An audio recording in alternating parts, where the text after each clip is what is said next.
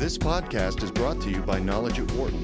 For more information, please visit knowledge.wharton.upenn.edu. From the campus of the University of Pennsylvania Wharton School, this is Knowledge at Wharton on Business Radio. Here's your host, Dan Loney. Well, the visit to the United States by Indian Prime Minister Narendra Modi is being watched by many people, the public, the media, and possibly the U.S. government. And if the latter is not, then probably they should. Obviously, they will because of meetings between Mr. Modi and President Obama. Professor Jagmohan Raju is a professor of marketing, executive director of Wharton's co-sponsorship of the India School of Business. He's also a host on Marketing Matters here on SiriusXM 111. He joins us in the studio, and also with us on the phone is Devesh Kapoor, who's the director of the Center for Advanced Study of India at the University of Pennsylvania. We welcome them both here to the show. And I guess, Professor Raju, we'll start with you. What are we reading into this visit with Prime Minister Modi here at the U.S. and in here in his homeland in terms of the importance that we see with this? I think this visit is equally important for both India and the U.S. I think the U.S. has a lot to gain from partnering with India. It's the largest democracy in the world. The U.S. is the oldest democracy in the world. And India, in some sense, stands between today communism and terrorism. So it's, I think, great to have a partnership with India from the U.S. side, and India can gain a lot from the U.S. India needs defense. India needs to improve its manpower. And I think there are lots of opportunities for partnership. Devesh, as Professor Raju just mentioned, that India does play a very important role in terms of its location when we're talking about terrorism and we're talking about a variety of different topics across the world. Yes. Sorry, I'm not sure what your question is. I wanted to get your comment on the importance of India's place in terms of the globe with terrorism and communism, and because they do play an important role in this. Yeah, I think, in general, if we see that the 21st century, so Asia in general will play a sort of key role, and that right now is being led by China, and there is a sense that India is likely to be part of that growth story. So it's not just vis-a-vis terrorism, but it's also the strategic role that India could or is likely to play within a very changed context across Asia. Professor Raju, what kind of financial implications are we talking about here? Because obviously there's trade, which is a big factor in this as well. Absolutely. I think as far as the U.S. defense industry is concerned, India is a big buyer and would like to buy more. There's a lot to be gained from that. India needs power. President Bush visited India a few years ago, and some arrangements were set together to have some nuclear power in India from the U.S. side. So India is going to be a big consumer of many of the things that U.S. has to offer. But I think just as important, there's also a big consumer market in India. And, history has taught us that power goes wherever the buying power goes. Yeah. Historically, I think Professor Kapoor is right. The power might shift to Asia, and it probably will, mainly because buying power will shift to Asia. So this is not a one-way street in terms of the interest, mainly going from the U.S. to India. This is both sides seeing that there is a definite need to work with each other and make this relationship grow. I think so. Yeah, I think absolutely. How did we get to this point of the relationship being a little strained and not being all that it possibly could? I think it goes back many years, and Professor Kapoor is a political science professor. He may want to say more about it, but the U.S. Had a policy of being aligned with Pakistan, and Pakistan and India had been somewhat at odds with each other. and India at one point in time had to then go with then the USSR. But I think things have changed a lot since then. I think the two countries have come a lot closer together. There's a lot of Indians who live in the U.S. I think they've helped out, as the Prime Minister said in his speech, in establishing better relationships between the two countries. And I think it's essentially a business relationship now. Professor Kapoor, it's interesting that a lot was made about Prime Minister Modi's appearance at Madison Square Garden the other day, almost in some respects like it was a political rally.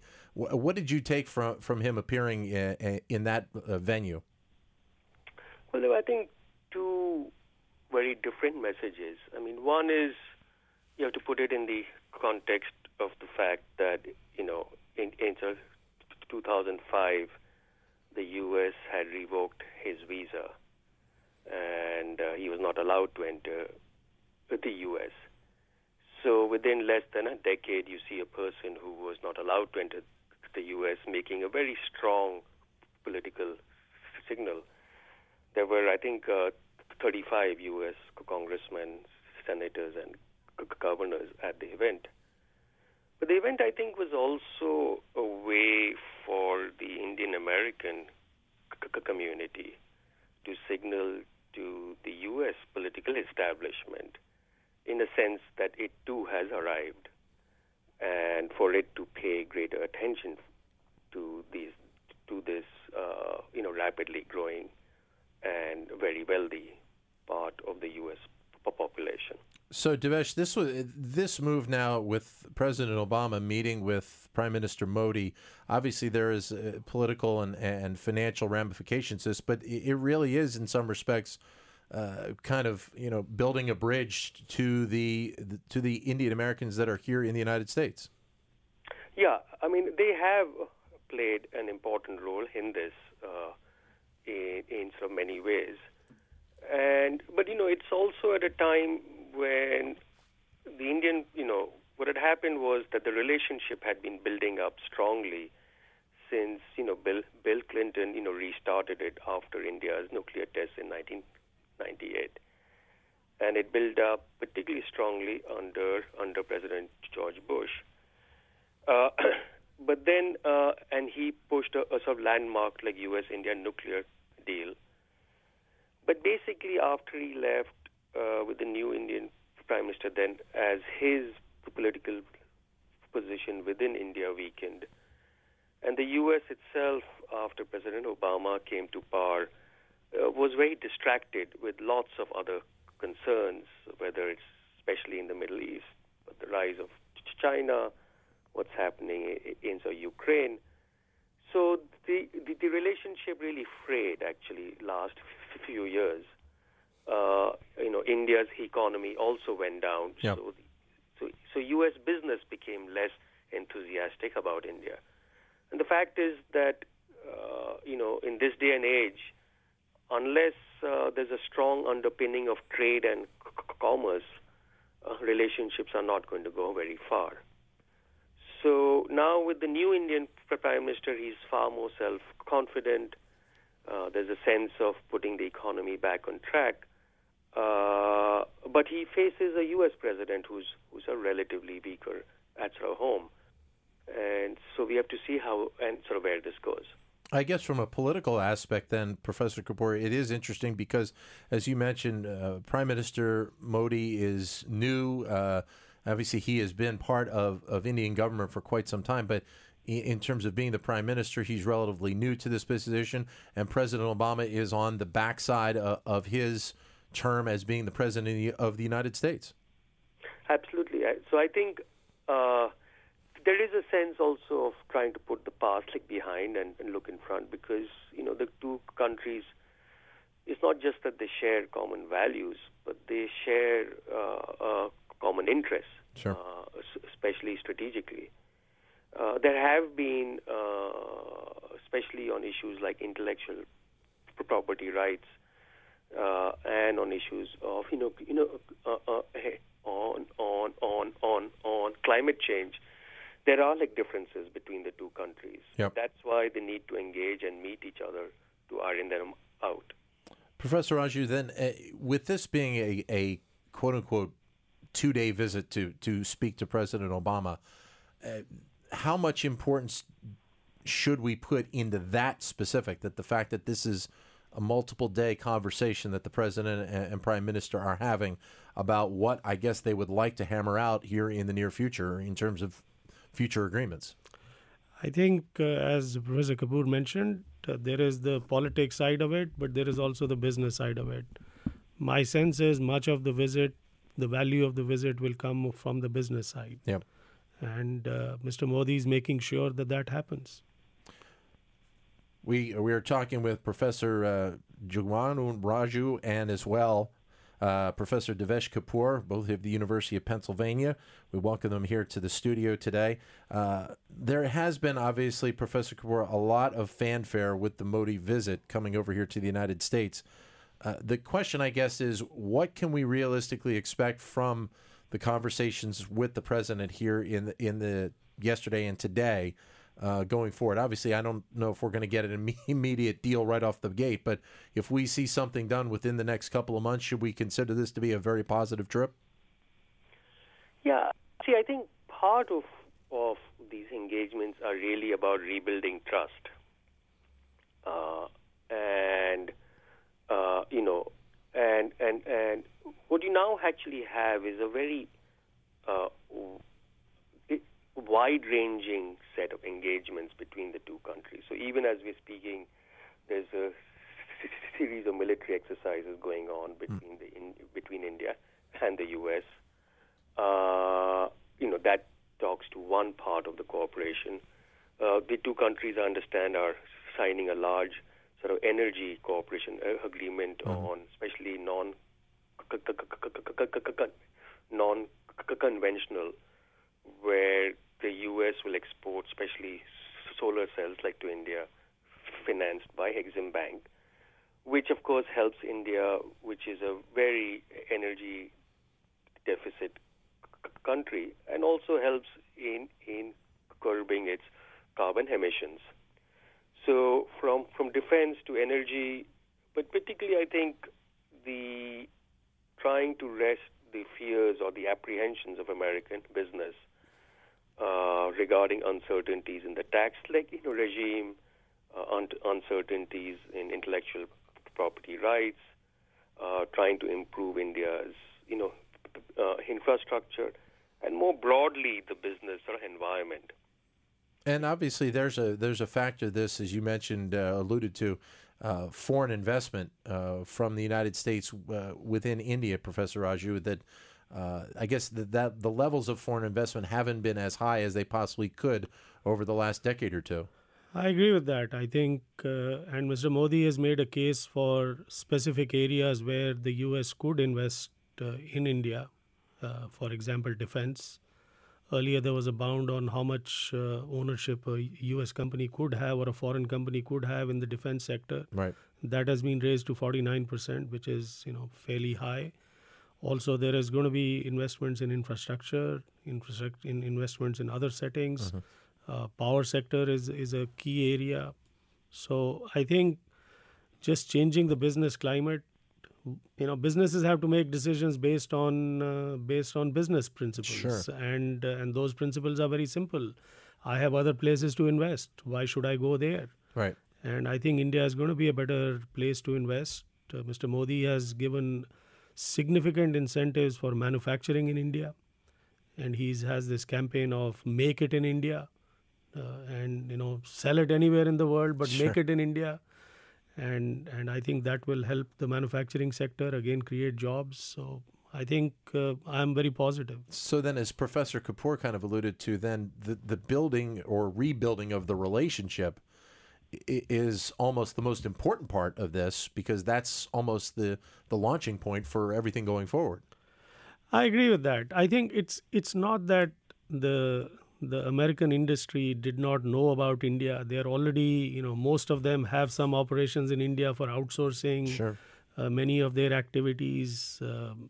So it's not, it's an unknown quantity. Right. I think it's just the question of what is the opportunity there. Right. And it's not just an opportunity for back office work, but it's opportunity for doing other things and seeing India as a market. Professor Kapoor, what is probably the most important avenue of this potential whole relationship that India needs the most right now? Is it the infrastructure? Is it the energy? What do you say? I mean, I think it's, in some ways, it's really confidence. Okay. I mean, last few years, I think the country had sort of lost its self-confidence. And, in the end, all investment is a bet into the future. And the future always has its uncertainty. So, people have to have a sense of confidence that, yes, things are not right now. It's not that you can build infrastructure in a day. Mm-hmm. But you have to have a confidence, and that's where leadership matters, which instills confidence that the future will be better. So, and if you come and invest, you'll have opportunities, and the future will be better as a result. Go ahead. I'll add to that also is stability. Stability in the political system, a little bit of efficiency in the bureaucratic process. Mm-hmm. I think when bureaucrats remain in their positions for 10 years, they feel that they own the country, whereas they are there to serve the country. And I think this attitude of better governance, service as opposed to owning, I think this all changes things quite a bit, in my view. How, as a politician and as a leader and somebody that maybe could affect change, how good is Narendra Modi? Is he the right man to make all this change, or is this a process that may take a decade or 2 decades to get turned around? I don't think it will take a decade. I hope it doesn't take a decade. He has the political mandate of the people. Yep. People are looking forward to him to make changes, and I think that is just very important. Right. I think he's trying to energize the people. He's trying to energize. In some ways, he's reminding many of us of President Kennedy. He's asking each one of us to do something for the country. Yep. And even if it is a very small thing, think of it as doing for the country.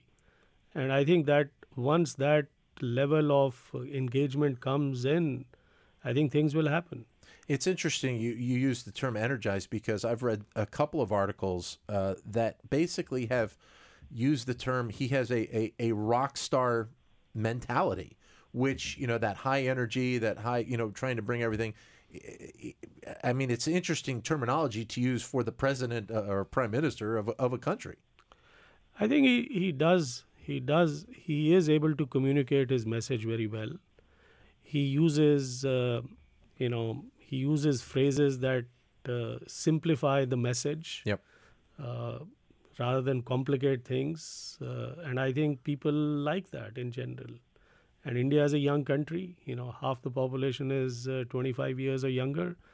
And people are just looking forward to some opportunities to do things for the country. Has there been a move in India similar to what we've seen here in the United States with the millennial group, just basically making a lot of advances that we've seen that are going to be affected on the United States over the next 50 years? Are we seeing that in India as well? Absolutely. It's a very young country. It's a connected country in the sense that, people now have mobile phones across many parts of the economic strata. Yep.